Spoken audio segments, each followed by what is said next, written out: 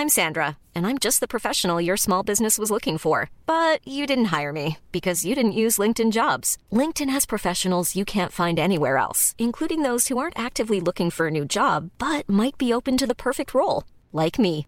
In a given month, over 70% of LinkedIn users don't visit other leading job sites. So if you're not looking on LinkedIn, you'll miss out on great candidates like Sandra. Start hiring professionals like a professional. Post your free job on linkedin.com/people today. Millions of people have lost weight with personalized plans from Noom. Like Evan, who can't stand salads and still lost 50 pounds. Salads generally for most people are the easy button, right?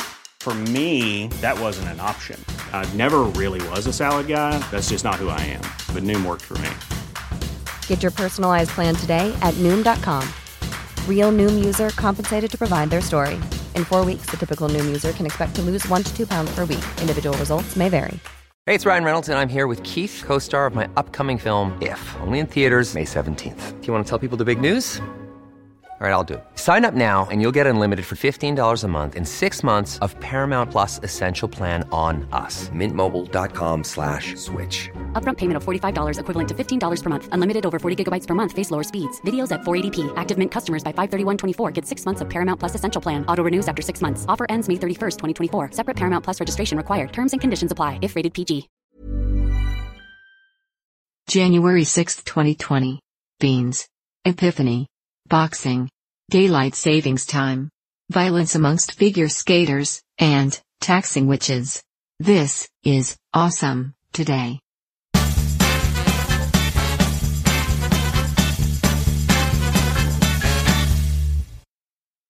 Awesome Today is a daily show, even though it technically isn't every day. It is barely edited and sometimes offensive. It is a good show. Some might even call it awesome. If you are friends with someone who doesn't think this show is awesome, you deserve better friends. Well, hello. And hello. And welcome back. It's good to be back, able-ish to be back. I've been sick. You've been pretty sick. It was not full-on man cold. No, it was like teetering It on was the edge. close. Yeah. It was touch and go, as they say. Yes. Yesterday, I actually, as you know, took full notes and refrained from speaking all day until it was time to record, came down to review notes with you, and about every third word just completely cut out. I sounded like I was on the bad end of a transatlantic phone call. You really did sound like that. That's a very good description. Yeah, so we decided probably not going to work for recording an audio medium. Yeah. We've been out a few days while you've been convalescing. It was a little questionable today. Again, I know. Gone most of the day not talking, and then about an hour ago I had an insane coughing fit and thought I was going to lose my voice all over again. We'll see how things go. Yeah, it's true. Why don't you let me cover most of the material today? Yeah? Do what you will. Well, why don't you start us off, though? Well, it is National Bean Day. Yes, it is. Beans have been cultivated since the early 7th millennium BC. That's 7,000 years BC. Yes. I love when we can go back to at least ancient Rome, but this ancient Rome is but a mere twinkle in the eye of when beans began to be cultivated by humanity. Indeed. Of course, beans come in a myriad of sizes, shapes, and colors. You may eat them as a side dish. They can be the primary player in a main dish. Some people even use them as a substitute for flour in gluten-free desserts. Now, if you hate eating them, but you like to look at them, some people will fill a glass receptacle of some sort with a pattern of differently colored beans. When I was younger, I tried shooting them from a slingshot with limited success. Aerodynamics and such. Yes, I can understand that. What's your favorite bean dish? I was just going to ask you what your favorite bean is, but you're saying bean dish? Well, I mean, if you just want to blanket choose a bean, that's fine, I guess, if that's what you like. Can I have two favorites, please, sir? I suppose. The first one is the garbanzo bean. It's derived from the garbanzo bean, which is a chickpea. Which is to say hummus. You knew that was coming, I felt it. I could smell hummus in the air. I love hummus so much. I've loved it from the first time I've tried it when I was a teen. Then when I had it in Lebanon, I was like, well, this is a revelation. I will say, and I say this often, the closest I've ever come to experiencing the type of hummus they serve in Lebanon here in America is actually the Trader Joe's Mediterranean-style hummus. It is wildly, amazingly like the authentic hummus that I ate in Lebanon. Do you like hummus? I take it or leave it. Indifferent about it. My other favorite It sucks in a slingshot. Oh my gosh, it's so messy. Yeah. Don't do it. My other favorite bean dish is just some good old-fashioned trash food. Your granny, the one who just turned 105, is not known for being a culinary whiz in the kitchen. In fact, quite the opposite. Quite the opposite. Known for ruining many a good meal. However, when we were like newlyweds, somehow, some way, she came across a recipe for bean dip that, speaking of revelations, it changed my mind about bean dip forever. It's very good. It's absolute trash. It's canned refried beans, it's sour cream, it's cheddar cheese, it's cream cheese. But it is so good. I think it's all of the cheeses, soured and creamed. Probably the vast majority of the goodness of Granny's bean dip. It's a favorite around here. How about you? Do you have a favorite bean or bean dish? I have a favorite bean dish, which would be authentic Southern red beans and rice. Oh, and you make them so well. It's been a while. Yes. It's not tremendously easy on the Southern Constitution. No, it'll mess you up, especially since you make these huge batches. Yeah, and we eat it like 3 meals a day for a week. And we all have an appointment with the doctor. It's true. If you've never had authentic, it's not that difficult to make. It is time consuming. Yeah. Part of what makes it so delightful is you take roughly half of the red beans that you've cooked up and you mash them. And so it turns into like beans in a gravy. You've also cooked like the cheapest, raunchiest sausage you can find in there with it. And raunchy sausage? It's That's good. my drag name. That is your drag name. It's also the first band I ever played in. So. Oh my goodness. Not so popular here, but it was big in the UK. Your band? Raunchy sausage? Yes. That's so dumb. Okay. You started us down that path. It's a great band name. I mean, it really is. Oh, good. Yeah, shifting gears. Yes. Today on the liturgical calendar, my friends, today is Epiphany. You may now, with freedom and ease, take your Christmas tree down. Ours has been down a few days because we got some new living room furniture. But it is Epiphany. It's a major feast that celebrates the coming of the Magi, also known as the Three Wise Men. So if you do still have your nativity set up, bring the wise men in close. Now, interestingly, this is Epiphany on the traditional liturgical calendar. However, on the new calendar, it was celebrated at our church at Mass on Sunday. And so we have a beautiful, again, we go to St. Francis of Assisi. Kyle had mentioned St. Francis's what's the word? He's like part of the origin story of the nativity scene. Yes. And so our parish has a huge nativity scene that they put up on Christmas every year. And so now, as we went to Mass on Sunday, not Kyle because he was sick, but I took the children, the wise men were crowded around in the nativity scene. So anyway, whether you celebrate it on Sunday or today, happy Epiphany. Here we are. Here we are. Well, if it is your birthday today, you do share it with John DeLorean, the founder of the DeLorean Motor Company. Without him, of course, Michael J. Fox would have never made it back to the future multiple times. Yep, it's a true fact. Are DeLoreans still in production? Is it still a big... No, they went under. In fact, that company may have already been defunct by the time Back to the Future was filmed. When? Really? If not, very shortly thereafter, yeah. In fact, I think it was, because I think part of the reason, at least as the lore goes, that the car was chosen by Doc was because it was cheap and yet fast. Wow, I feel like my whole viewpoint on my childhood and history is changing before my very eyes. I thought DeLoreans were like luxury cars and that they were like unattainable even. You can buy them on eBay. Wow. There's not a ton of them. It's not like there's 30 listings or something, but they're purchasable there.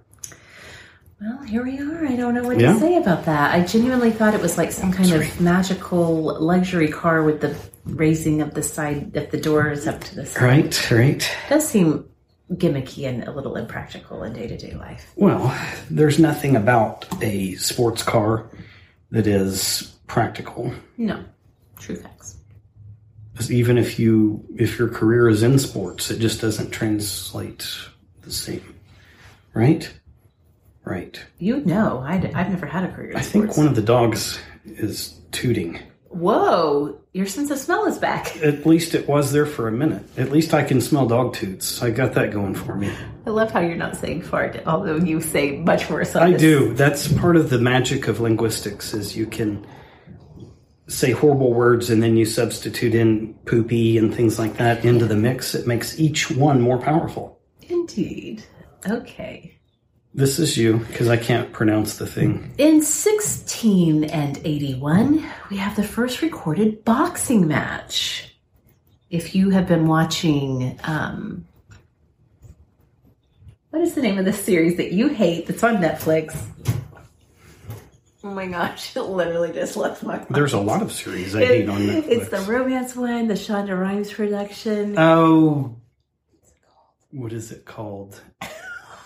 Terrible. I hate my life right now. Anyway, I'm going to come back to this in a minute. There's boxing. It's part of the Yeah, it's there. series. Does it start with a B? It does, yes. I want to say Brighton, but that's not it. It's not Bridgerton. Bridgerton. There you Bridgerton. go. Everyone was screaming at their phones. We're showing our age. We can't remember words and things. Here's my thing. I woke up at 3:30 this morning because Nico was like sleep awake. He wasn't actually awake, but he was noisy enough, making enough sound to wake me up. I couldn't go back to sleep, so I put Bridgerton on. I've been trying to watch it. You hate it. Hate it. You hate it so much. I'm forced to watch it in the middle of the night, and that's why I couldn't think of the name of it just now, because I've been up since 3:30 this morning. But in Bridgerton, boxing, bare knuckle, good old-fashioned boxing is a plot line.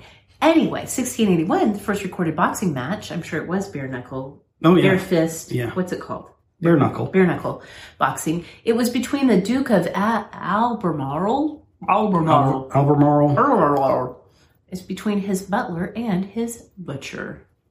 Apparently. They got a little crossways with each other. Yeah, probably had the same love interest. Who knows? Oh, I thought they were just fighting about a slab of meat. It's possible.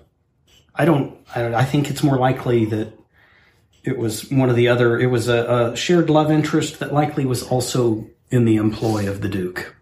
I think that you're probably spot on when it comes to that. All right. You take that one, because I've got this next one that's pretty lengthy. And you got to save your voice. Yeah. This one's near and dear to my heart, because in 1907 on this date, Maria Montessori opens a school in Rome. It is a... Wait for it. Montessori school. What is a Montessori school? Maria Montessori believed that the work of children, that all children have work, and that the work of children is learning, and that they learn... And sewing things in a sweatshop. No! How dare you? Cleaning chimneys. No. And that the work of children is very hands-on. She's very tactile-oriented teacher. This was at a time where that was very revolutionary. She really pioneered a lot of understandings of how the child's brain works and develops. She treats children, or she did. The late Maria Montessori treated children, not in the sense of being a tiny adult, but she understood their capacity for learning far, far more than other educational philosophies at the time. Now, Maria Montessori, of course, a Catholic, growing up in Rome in the early 1900s, her approach to education has been adapted and adopted into a curriculum in Catholic circles called the Catechesis of the Good Shepherd, which our twins got to do for a year in our church. which applies the Montessori concepts to learning about church, Christ, the Bible, all kinds of things. Trades, things like that. Last night, after dinner, Nico rotated the tires on my pickup. The alignment's for shit, but he got the tires around, so, you know. That's right. Nico goes to a school that for the younger children is Montessori inspired, but if life and whatever allows us to still be here as he moves closer to age 3, he'll get to go to an actual Montessori classroom, and I'm very excited about that. We shall see. Well, 1974, just a year before the magical year of my birth, in an attempt to save energy, this is during the energy crisis, right? Daylight savings time commenced nearly 4 months early. So does that mean, daylight savings time begins when we spring forward, right? Right now we're in standard time. I don't even know. Pretty sure about that. Whatever the case was. 4 months early. Yeah. And so certainly this inspires the question, does daylight savings time save electricity? And if so, how? You got me. So the original idea for this was conceived actually in 1784 by Benjamin Franklin. Of course it was. At that time, the goal was to conserve candles. Sure. It wasn't actually implemented there. Okay. Just an idea that he had. The first time it was put into effect was during World War I as a way to preserve resources for the war effort.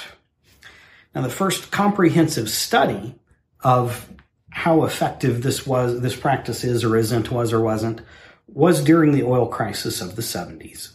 The Department of Transportation announced that it had reduced national electricity usage by about 1%. 1%. That's not very significant, right?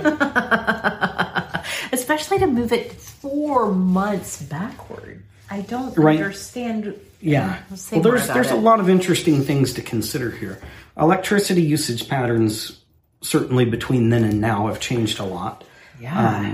And subsequent research that was done, both on then current metrics as well as more recent, is pretty conflicting. In 2006, there was a significant study instituted in Indiana because for the first time, Indiana had recognized daylight savings time statewide. Previously, it had only kind of been in a handful of counties. Yes. Their study showed a 1% increase in residential electricity use. Okay. While the demand for household lighting, which was the original concern from way back when, had gone down, you newly had a demand for cooling on summer evenings and heating in early spring and late fall mornings, which those things were on the rise. So that was 2006. I have to think, now obviously I wasn't not even born yet in 1974, but from what I understand from previous generations, central heat and air was not a given in homes built, even that would have been even brand new construction in the 70s. In 96? Was that the year that I went up to Pennsylvania to meet your family? Yeah. And they had just recently put a central air unit in their home there. It had never... And it was new construction. Previously had one, right. Yeah, because people are just like, it just doesn't get that hot in the summer. Now, my parents were like, this is unbearable. Did you think it was unbearable? No. Anyway, by 2006, I do feel like, for at least new construction, but it was becoming more and more like this is the standard, even to retrofit an older home. Most people want to have central heat and air. So a year later, 2007, daylight savings time across our nation began 3 weeks earlier, ended 1 week later, so extended by 4 weeks total. The study, or rather a study done specifically in California, indicated a drop in use of 0.2%, but the statistical margin of error was 1.5%. So at best, this is inconclusive. Sure. Yeah. 2008, a report is presented in Congress that showed the 4-week extension saved 0.5% of the nation's electricity, and this is a national study, per day, but it also recognized that regional results could vary wildly, just dependent upon climate differences. Sure. Just as an example, heavy use of air conditioning in the southern states, like Florida, would obviously be different than what goes on in the northern states. Absolutely. And again, my parents lived in, upper sort of northwest corner of Pennsylvania, and it was not unusual for people to not have central air. My parents, having grown up in more of the Midwest and in Texas, it was just like, of course you need to have air conditioning. They're very quite used to it. But in Florida, the South, the Southwest, Texas, even here, remember when we lost our air conditioning? I do. Remember when we moved in here and we thought we had air conditioning and we didn't realize until we replaced the whole system that we'd been sleeping in 90+ degree temperatures? It was really miserable. Yeah, but we got used to it. Yeah. The first few nights that the electricity was working, that the new AC unit was working, we were laying in bed and we're like, my gosh, it's so cold in here. And we went and looked and the thermostat was on 82. Yes. So we had conditioned to it. It's true, and that's what happens. But there are some places where people are less maybe prone to being conditioned to it. Sure. And they need that air conditioned. Yes, conditioned to satisfy them rather than them being conditioned to satisfy the air. Do you get it? Oh, I got it. Okay. Solidly. All right. So, as is often the case, there's a lot of, quote, common sense perspectives that you might try to apply to this that simply don't translate into application. Okay. And I'll nerd out here a little bit on electricity. You love to nerd out about energy. It's fascinating to me. To have a reasonable assurance that when we cumulatively want to use energy, flip on a light, turn on the stove or the dishwasher or whatever, to be relatively assured that those devices will work when we want them to, as a nation, we have to produce a multiple of energy.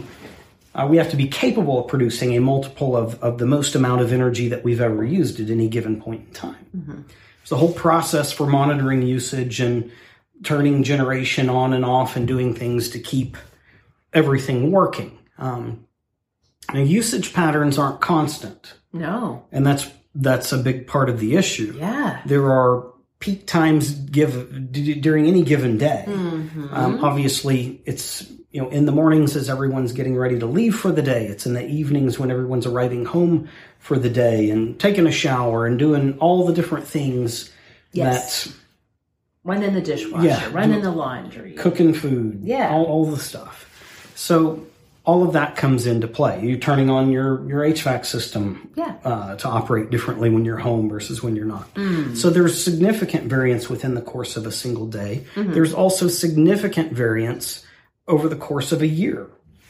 And it's typically the hottest months, which would be somewhere from mid-July to mid-August is going to be the hottest time of the year most places in the continental U.S., and those spikes are massive. The peak demand during those times can be literally twice what it might be during off-peak demand of April or October. So you have these weird instances where you have to have that much generation available. Now, because of how finances and funding and efficiency and all of that works, an energy generation facility that's necessary to satisfy peak use and or to have a buffer, well, there's portions of those facilities, numbers of those facilities that are literally going to operate a month or two of the year. Mm-hmm. But they're not fiscally viable. Yeah. If that's all that they got paid for. Right. You got to appreciate as well that most of the time, generation facilities are not publicly funded. Right. It's not a government-run thing. On occasion they are, but most of the time, the lion's share of the work is being done by private investors, right? Yeah. Private companies. And so to inspire investment on the old risk-reward perspective, all of that, you have to do something to incentivize people to invest their money so that there is enough electricity being generated and transmitted and distributed and all of that. So there is built into the system, in a sense, a guaranteed rate of return. And it wouldn't matter if you're talking about a base load system, which would run constantly and at full tilt, or an intermediate or a peaking generation facility, anywhere in that spectrum, they all have to make money. And so effectively they've been guaranteed by government a rate of return. So all of that to say, so what? You reached a point, I guess you saved fuel. If you had a fuel shortage, whether that was coal or natural gas or whatever it is, if that were the concern, you saved 1% or 0.5% a day or whatever metric that you landed on. But in terms of what the people are paying anyway, us, if it's a monetary issue, that's not impacted. Let's say that we have generation in place because this last summer was the hottest summer we'd had in 3 decades, and we scaled up the generation capability.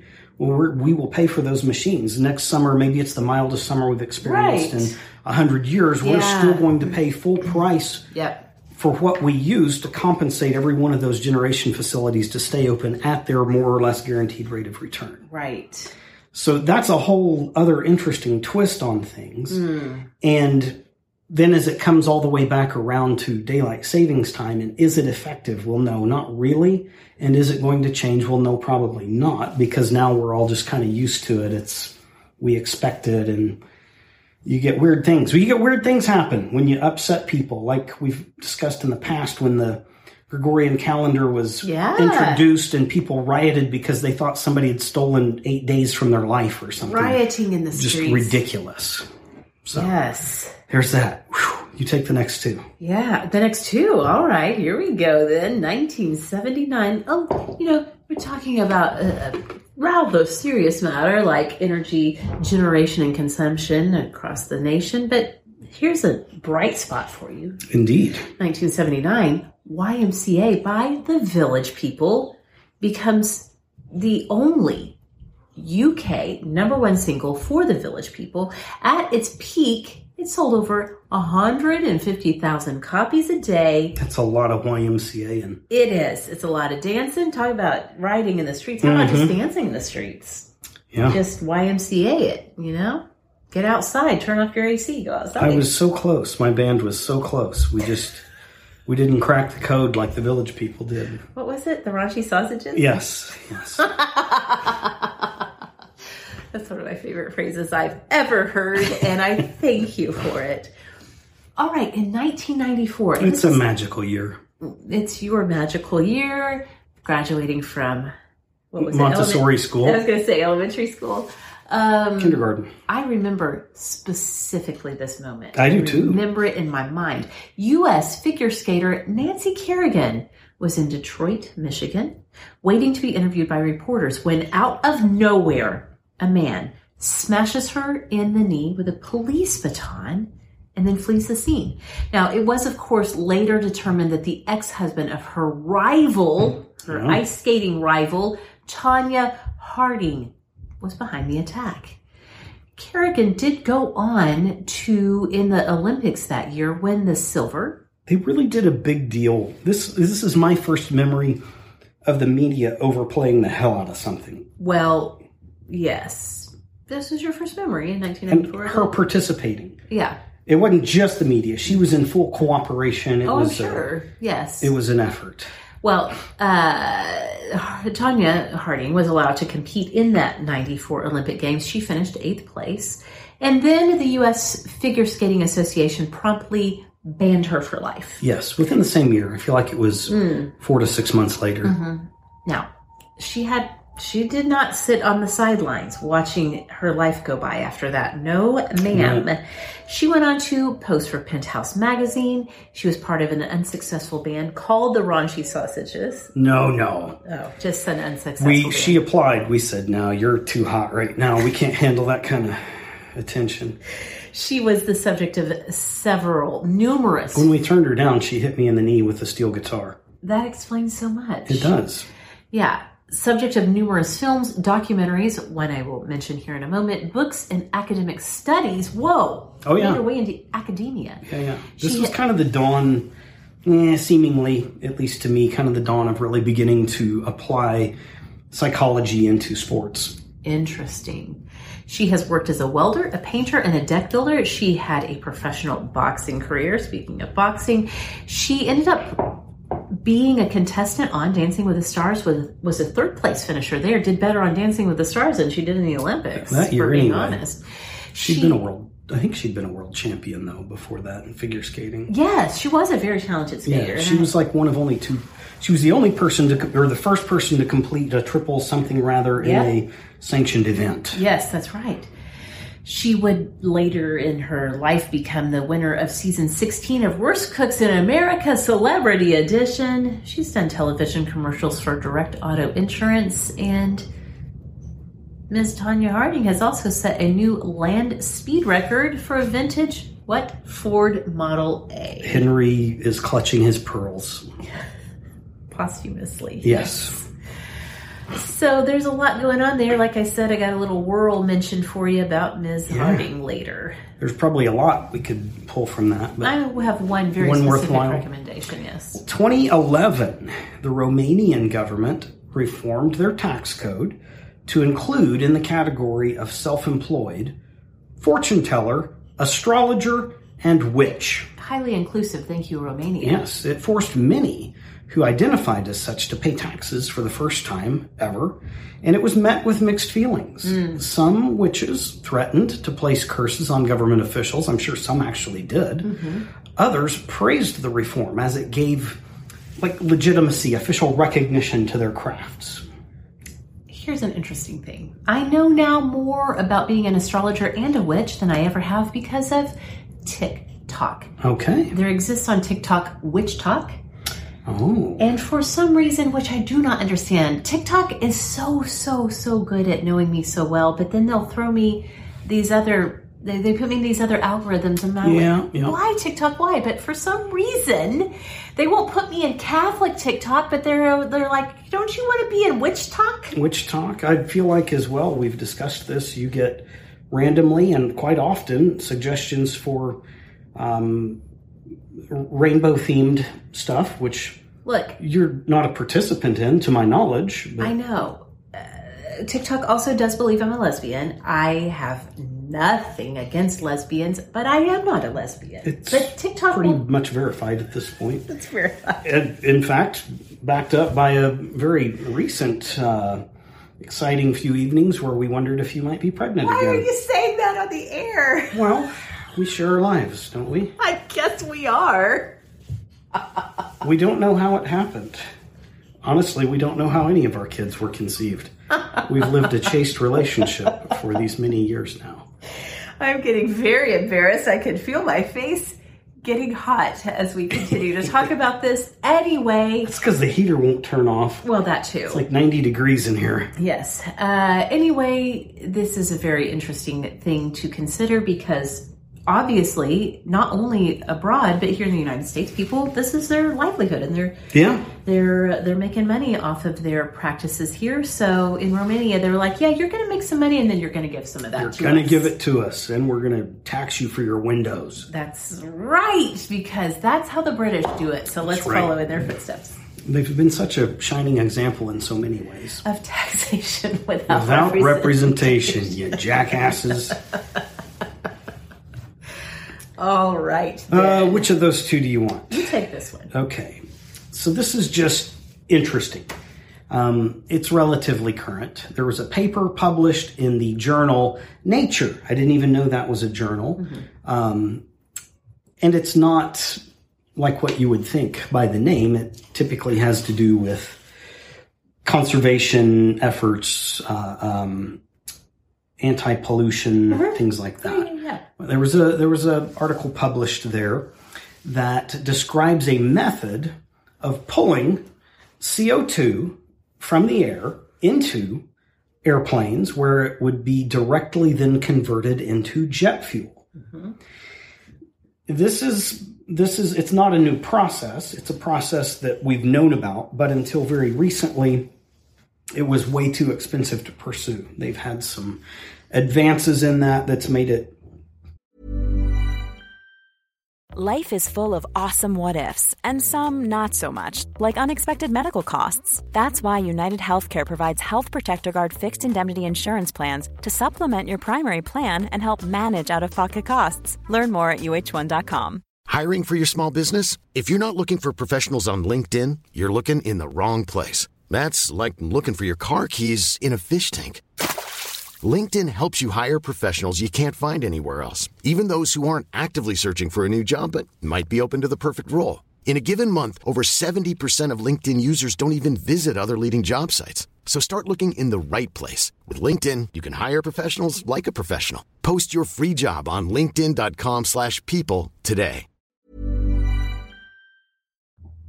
Arguably viable. Okay. Who knows on that? Because so many times a technology becomes viable because of subsidy, which is a very innocent sounding word, which means, no, it's still really damn expensive. The government's paying part of it by taxing you extra, and then you're paying only a mildly elevated price out of your own pocket. So it's not as obvious. It's more like, well, that's a horrible, I'm going to go ahead and say this. It's like going to the dentist and he puts you under and you wake up feeling like, I might have been molested, but I'm not sure. That's kind of the effect of the subsidy. Okay. I don't know. That's why I don't go to the dentist anymore. You literally don't. I've pulled all my own teeth and made new ones from Play-Doh. They work well. So anyway, that. But now, so whatever that means, that it's now pursuable. Yeah. One of the other things that they point out is that there are multiple other raw materials that get collected in this process, many of them only available otherwise from crude oil. Yep. So effectively, it would seem that we've discovered a method for mining CO2. Yep. For all kinds of stuff. The ultimate goal, of course, being achieving a net zero carbon emission from aviation. Won't that be a thing? It sounds... a plane flew over. It's literally flying overhead right now. That's right. That's kismet. I felt it in my Play-Doh teeth. They rattled. Yeah. Can y'all hear that? Probably not. It's pretty loud. Tell us about this thing. Okay. Now, you discovered in the pages of a book that we've been enjoying together, yes, a phrase that applies to something I've kind of also been applying to life. Let's just talk about it. It's called segmenting. Yeah. Have you, my love, ever found yourself in a bad mood? Never. Or even just a not good mood. And you're like, how did I get here? Yes. Things were going so well. Have you? Literally almost every day. Okay. Now, one thing that we can think about is this idea of segmenting and how it can be a tool for being present and purposeful in a moment. Yes, and almost on a schedule without having to set an alarm. Yeah. It's not that rigid, but to be, present, recognizing what you are doing. How does this tie into the bad mood, good mood situation? When you find yourself, excuse me, there's two different ways I would see it apply. You can, again, just kind of mysteriously realize, damn, I'm in a bad mood right now, and I don't know how I got here. Or maybe I do know how I got here, but I'm here one way or the other. So the first perspective would be to recognize what you're doing in any given moment as a segment. And just start at the beginning of the day, and you're going through your routine of, I will have coffee and a shower or whatever. And that's a segment of life, and be present in that segment and purposeful towards something positive. Yeah.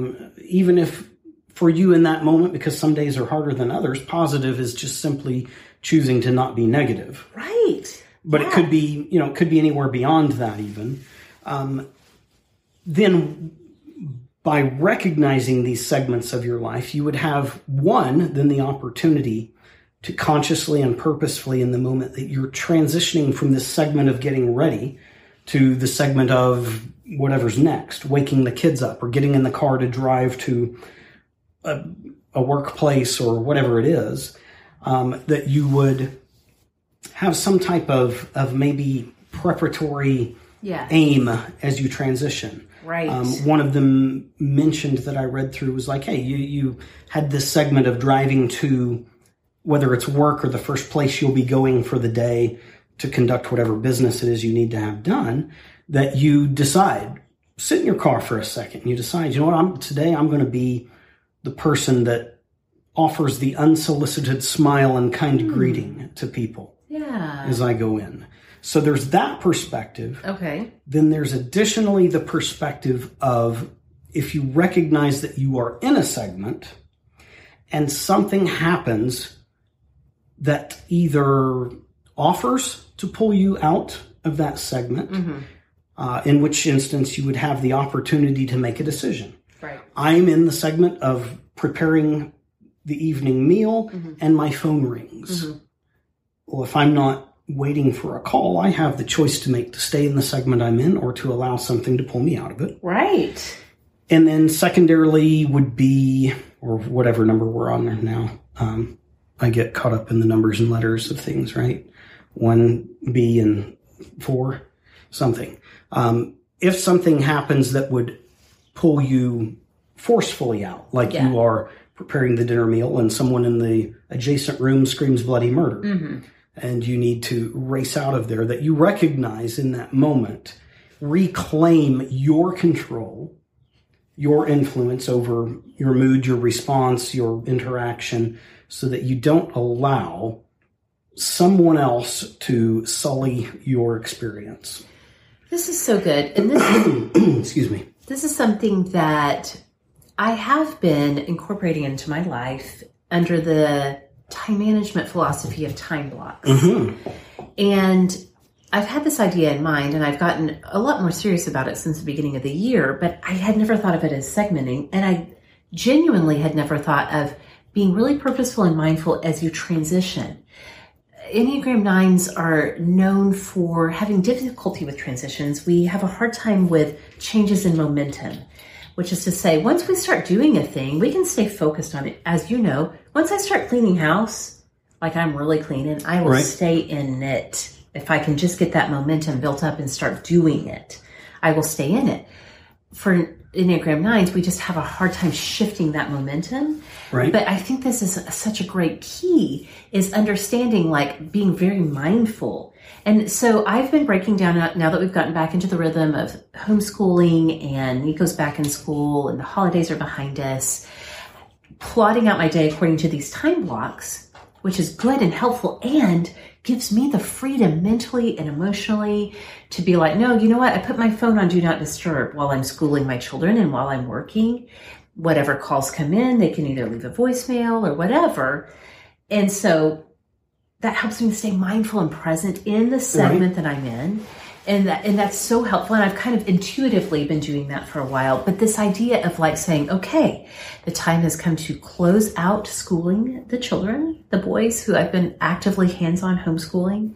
Now I'm going to transition into this modality. This is what I'm doing next. And it's beneficial for them too. Yes. Because especially when there's something, well, whether it's for you or the kids, when there's an activity that isn't your number one pick, that you know it's here for a limited time. Yes. And so let it be known when it begins and celebrate it when it's over. Yes. And move ahead. Yes. Awesome for the kids and awesome for myself to be like, you know what? I got so many things done on my to-do list because I was really mindfully tuned in to this segment of time, which was work on this thing. Yeah. When I was coaching, and there's no profession more efficient. Engineers would be jealous. Yeah. NASA would probably learn some things to come visit with a good coaching staff. Collective swooning. We broke practice into 5-minute segments, and there would be, depending on the day of the week, somewhere between 18 and 24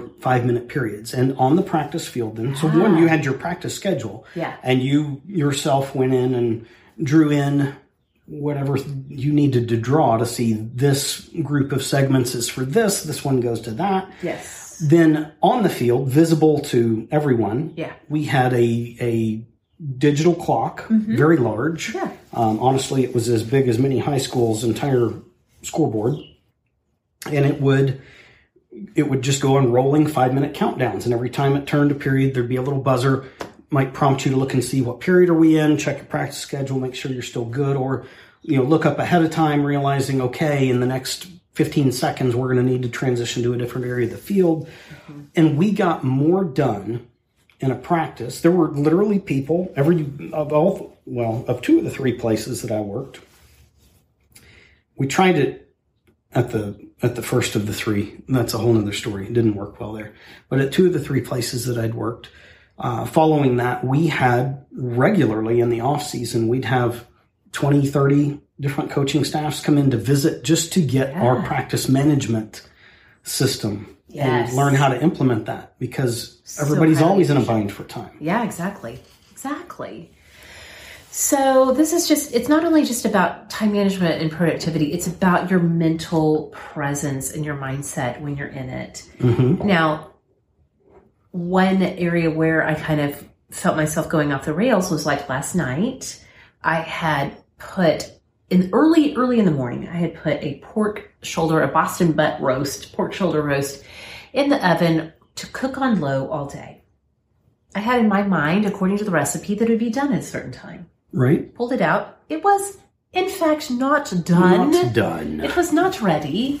And I could feel myself teetering off. I was about to go into the tank because you were sick. I wanted to do this one thing. You usually cook dinner. You do. I wanted to do one thing to try to help you and support you as you're not feeling great. And that's to make dinner. And it wasn't ready. And we didn't discover until like 5:30 that it wasn't going to be ready. So in that segment of time when we should have been having dinner put on the table, I was pretty pissed off at myself. Yeah. And the pork. I think a very beautiful, though, perspective, if it's looked at in a healthy fashion, is to say, and it's going to be common, I would assume, in my own life experience, I would say it's common that you set a segment that is absolutely time specific for something and it doesn't go according to plan. Well, you have a choice. You can go in the hole. Or you can use your intellect to determine a new segment that fits to get whatever done. And that's exactly what we did. We adjusted. We were more nimble than a nimbleton something. Yes, and I feel like you were like pulling me back. Like I was teetering on the edge and you were pulling me back. You have written in the notes here, realize when your segment is changing, it has the potential to change or has just changed. Like you were like, hey, we're not going to go in the tank over this. We have options. That's a bad segment choice. It's exactly. always there and it's inviting as hell. It is because there was something very like, I felt like I had to like self-punish because I had failed the family. I know, but I'm just saying, this is where I was coming from. I understand. I'm shaking my head because I'm reliving the moment. I know you haven't failed. It's fine. We pick a new segment. We win. Everyone won. And dinner's already done for tonight. Yes, that's right. It is. And then because you pulled me back from the edge when we were actually at the grocery store doing our Plan B execution of let's get something else that can be cooked up real fast, I chose, because you'd already kind of pulled me back and been like, no, we're just going to have to change plans. I was able to choose in that moment gratitude and to be like, I'm so thankful we live so close to grocery stores. I'm so thankful that there are grocery stores that have food that we can make quickly. Just like getting into that gratitude mindset, which ultimately put my feet back on the steady path inwardly So I wasn't just relying on you cheerleading me through it. I was able to inwardly make that transition and be like, okay, the segment had to change. I'm disappointed, but it's not the end of the world. Now we got to keep walking forward. And we didn't record yesterday, so I had energy to spare. Yeah. We have recorded today. I'm pretty gassed out right now, and so to have dinner ready now. Yeah. Because we finished cooking what you'd started yesterday, and it will be even better than it was going to be. And yeah, we kind of got 2 birds and 1 stone. All the birds are dead. 1 bush. We killed saying. the birds. The birds are dead. The stones have been thrown. The birds have the COVID. No, it was bats. Bats had COVID? It was from a bat. Well, bats are basically naked birds. They can't see. I think bats are mammals. They aren't are. They okay. are. Sick little rodent things with wings. Anyway, segmenting. Yeah. Mental presence, time blocks, all of it. It's so good. And that was a great discussion that you shared with me. And I think valuable tie into that winning isn't about how many attempts it took. Right. It's about persisting through. We won. We had dinner. It was a great dinner. Yes. And it was within a reasonable time frame, and everyone ate it and went to bed filled bellied. That was a delicious dinner, by the way. It was. I just want to do a callback to a long time ago. This may have been when Awesome Today was in a different iteration for our sort of Awesome Superstar Patreon supporters. Mm-hmm. When I talked about how frustrated I get when I make my plan for the day and it gets off track because of children and the reality of that.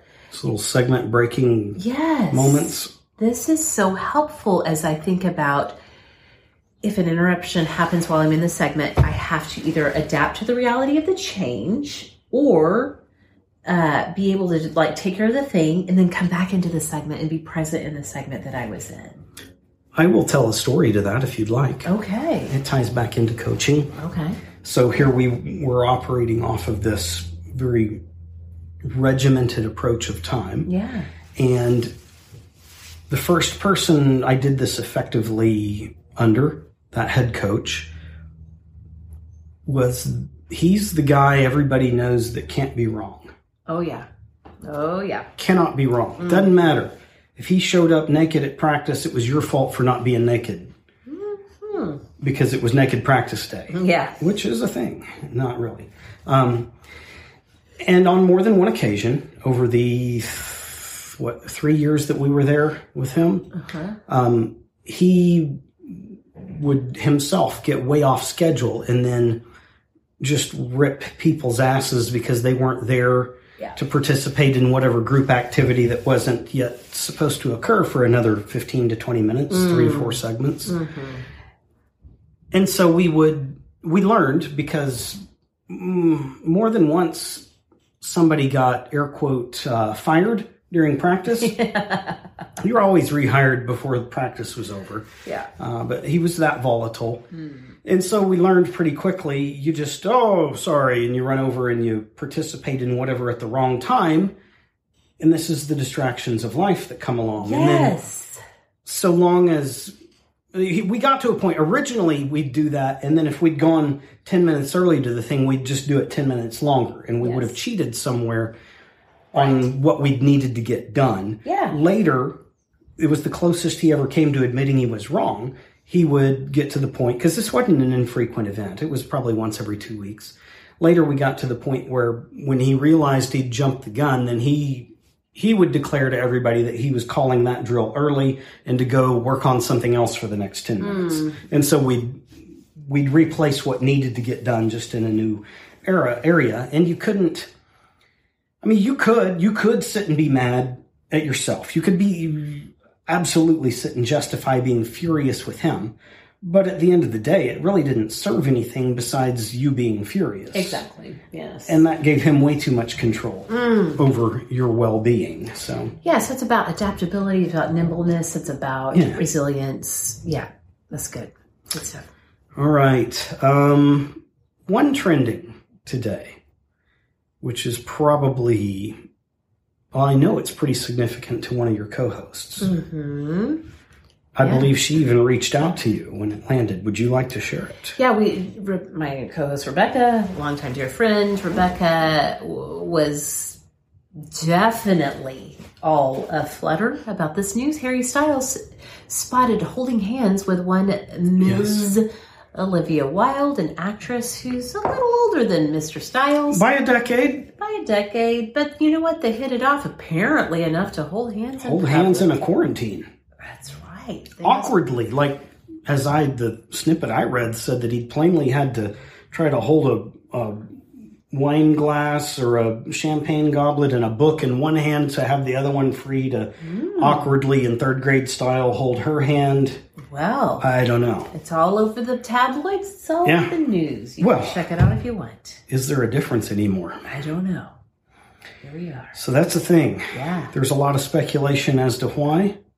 Some people even pointing to Harry's recent style choices being that for each of them it was a means of doubling their wardrobe. I don't think that's accurate reporting. I thought it up. I won't lie. I thought it was humorous. I don't have any problem if somebody wants to wear whatever clothing, that's fine. But that doesn't mean I don't find it humorous. Yeah, there we go.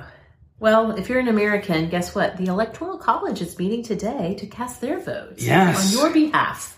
Well, theoretically. That's what they say. It could prove to be an interesting, if not historical or even just semi-historical event. Yes, we will see. This could be the perfect opportunity for at least half the nation to practice segmenting. Ooh. However things may go. Yes. I heard, it's been a few months back, I had run across, and I don't know how old it was when I found it, but I'd run across somebody who was addressing someone else that was in that moment still just beside themselves with the fact that Trump had become president. Mm-hmm. And they'd asked this person, it was a little bit of a jabby approach, but pretty realistic to say, okay, well, plainly then this person was an Obama fan. And during that 8 years, how many times did Obama call you? How many times did something happen where your interaction with him was impactful? And the ultimate point being, it doesn't really matter. It never has in all of the history of our country. It's never really mattered at a personal level who was in the seat at the White House. Not really. Yeah. So you can segment poorly and allow things however they turn out to agitate you in a major way, or you can segment and move along and just be like, okay, whatever. That's all just the visible circus anyway. We know that there are secret powers that run the country, right? Yes, that's our side podcast. Yes. It's called Raunchy Sausages. Raunchy Sausage Podcast. It's actually about conspiracy theories about who really runs the world. And by conspiracy, we mean the truth. Let's do some whirl. It's been a few days since we whirled. It would be watching, reading, listening, and life styling. Okay, first of all, like I said, Tonya Harding. There's so ESPN. Sorry, didn't mean to jumble my letters there. ESPN has done a long-time series called 30 for 30 documentaries. Various people directing those. They're actually, I don't like sports ball, but the 30 for 30 documentaries are really well done because you know what? They focus on the human side of the athletes they're featuring. Yes, so you could engage with that even if you hate the sports ball. Exactly. Or the sports skate. Exactly. And in this case, yes, the sports skate, there's a 30 for 30 called The Price of Gold that tells Tonya Harding's sort of story and traces all the way back to her childhood through the event that happened and what's happened in her life since then. So it's like 30 or 40 minutes. It's not long. I highly recommend that Tonya Harding documentary by ESPN. I would like to offer this. There was a lot of mud slung. Yes. At Harding over this whole thing. Yeah. It seems, I could be wrong, but it seems pretty obvious that she did not inspire this event. Exactly. This was the ex-husband taking it upon himself for who knows what motivation to do all of this. And truly, just through the little bit of research I've done, looking at her background, where she came from, what she fought through. Yeah. Including this, what she went on to do. This woman is a freaking survivor. I have a deep amount of respect for her ability to segment life and press ahead. Yeah, it's really good. And if you watch the documentary, it will affirm everything you just said. Now, on a personal note, you and I, since we've last shared with the Awesomes of the Awesome Today fam, we finished The Flight Attendant, the HBO Max series. Mm-hmm. It was fantastic. It was interesting. I loved it. I know you did. I did not dislike it. Yeah. And so it was not painful for me to watch that with and for you. It stars Kaylee Cuoco, I believe her last name is. She was recently on the Conan O'Brien podcast, Conan O'Brien Needs a Friend. She acts in this role so phenomenally. Yes. There are moments when you love her and she will bring you to tears, and there are moments you just want to smack her in the face, even if you are a nonviolent person, as I am. I loved this series. There are some plot questions I still have.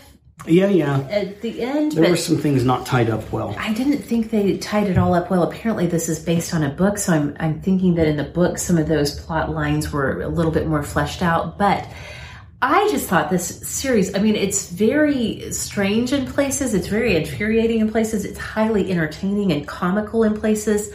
I loved it. I cannot believe more people are not talking about it, but we finished it. So I am giving it a huge thumbs up. I will say this. It is hands down multiple notches above Bridgerton. Which I've been relegated to watch in the middle of the night. Yes, that's your choice. I know it is. Okay. Also, speaking of choices. Speaking of choices. We made the choice to watch a recommendation. We did. By Awesome Laura. Yes. Had recommended, because we'd mentioned in our family as a lifestyle that the Rubik's Cube has emerged as a bonding moment. And Awesome Laura recommended on Netflix The Speed Cubers. Thankfully, another awesome Wade said, don't forget the Kleenex. Yes. And I don't remember her name, but she has red hair. Heather, yes. She's a friend of mine. Awesome red-haired Heather. I like red hair. Yes. This is an incredible... You need to watch this. It's only 40 minutes long. It's 40 minutes. It's not really about the Rubik's Cube. No. It's about two guys who live in this world. Felix, who is Australian. Yes. Who is he's got to be an INTJ. Oh, yeah. He, as a young boy, was riveted, became quite good, set all kinds of records. And then later, Max from California, who has autism. Yes. And the Rubik's Cube became a tool. You're going to cry. It's okay. You do it if you need to. The Rubik's Cube became a magnificent tool for his mother to really engage with him, and has gone on to become a magnificent tool for him to engage. He became best friends with Felix. Yeah. As they were primary competitors against each other for well over a decade. Yes. And it's something that has helped him to mature in the many areas that autistic people might struggle with. Yes. It is an incredible story, and you need to watch it. It is a bright and shining light in humanity. Yes. It's called The Speed Cubers. Go watch it. I can't talk about it or I will cry. That's fine. Okay. That's fine. You have a read and or listen. Yes, I do have a read that I'm listening to, most of my reading being done via Audible lately. So Awesome Katie had reached out to me. She was recently on the show talking about great reads from 2020, Katie Proctor. Anyway, she told me, you have got to read The Extraordinaries. Came out last summer. It's by TJ Klune. It's there's a guy, it's a fantasy in the sense that it takes place in a universe where superheroes and supervillains are incorporated in real life. And this particular kid, he's like a 16, 17-year-old young man, writes fan fiction about these superheroes and supervillains. I've only just started it on Audible, but it's fantastic. She had messaged me, you've got to check this out. It's great on audio because she knows I like to listen to a lot of books. And that's so not true for so many books. Yeah, that's true. Some books you either have to read or you have to listen to. Absolutely. This one is super well done on Audible. I cannot remember the narrator's name, but he's fantastic. Within the first 2 minutes of listening, I messaged her back and I was like, this is a delight. Thank you. So again, it's The Extraordinaries by TJ Klune. So excellent. Well, lifestyle, I'm going to pull back in the Rubik's Cube. Okay. And to me, this means more now that I've seen the Speed Cubers. Yeah. The only reason, so like eons ago, because I am a math-oriented, a logic-oriented person, I went through a phase by myself. This was with only one child born in our family. So like 15, 16 years ago? Yeah, I went through a phase by myself, just curious, bought a cube, figured out the algorithms through resources available, satisfied my need, moved on.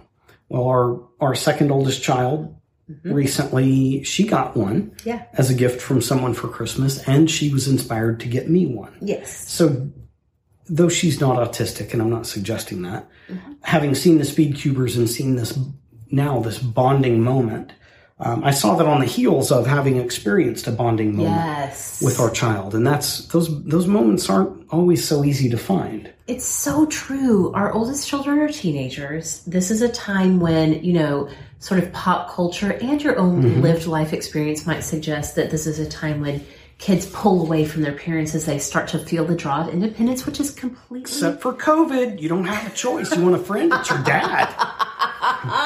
Yes, it's true. Winning through sickness.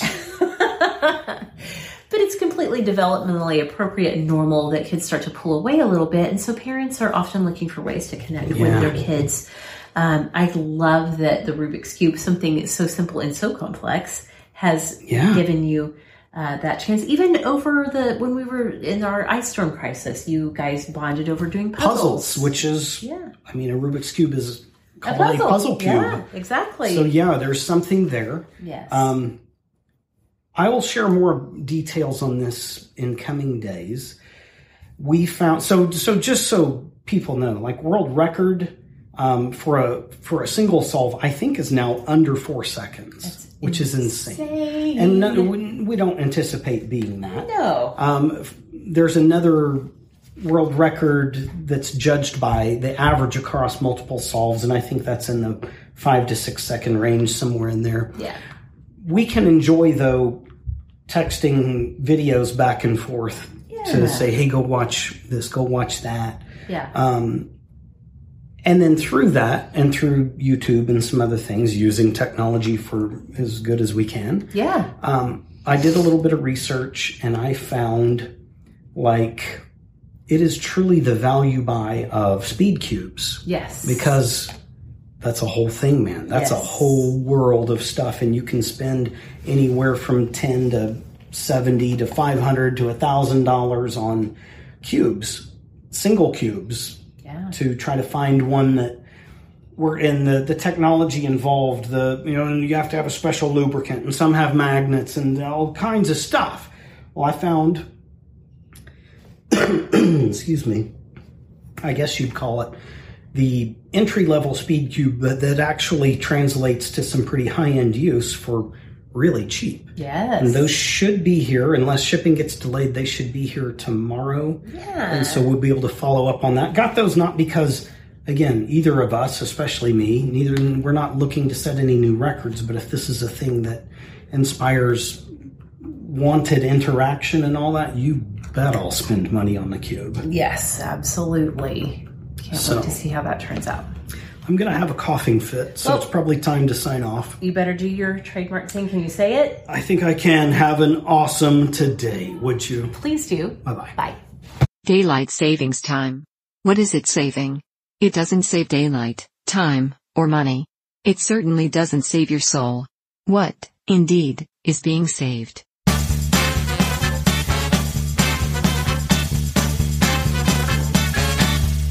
Find Awesome Today and Sorta Awesome Media on Facebook, Instagram, YouTube, TikTok, and literally everywhere podcasts are found.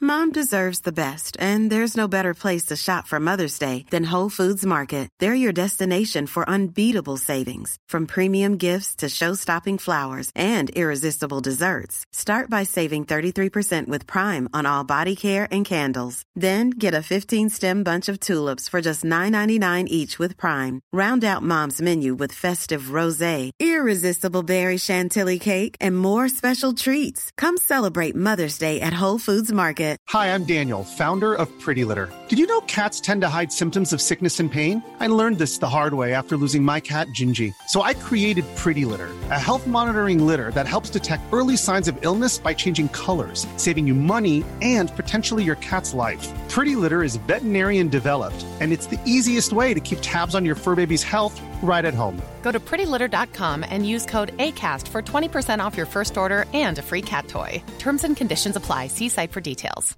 Imagine the softest sheets you've ever felt. Now imagine them getting even softer over time. That's what you'll feel with Boll & Branch's organic cotton sheets. In a recent customer survey, 96% replied that Boll & Branch sheets get softer with every wash. Start getting your best night's sleep in these sheets that get softer and softer for years to come. Try their sheets with a 30-night guarantee. Plus, get 15% off your first order at bollandbranch.com. Code BUTTERY. Exclusions apply. See site for details.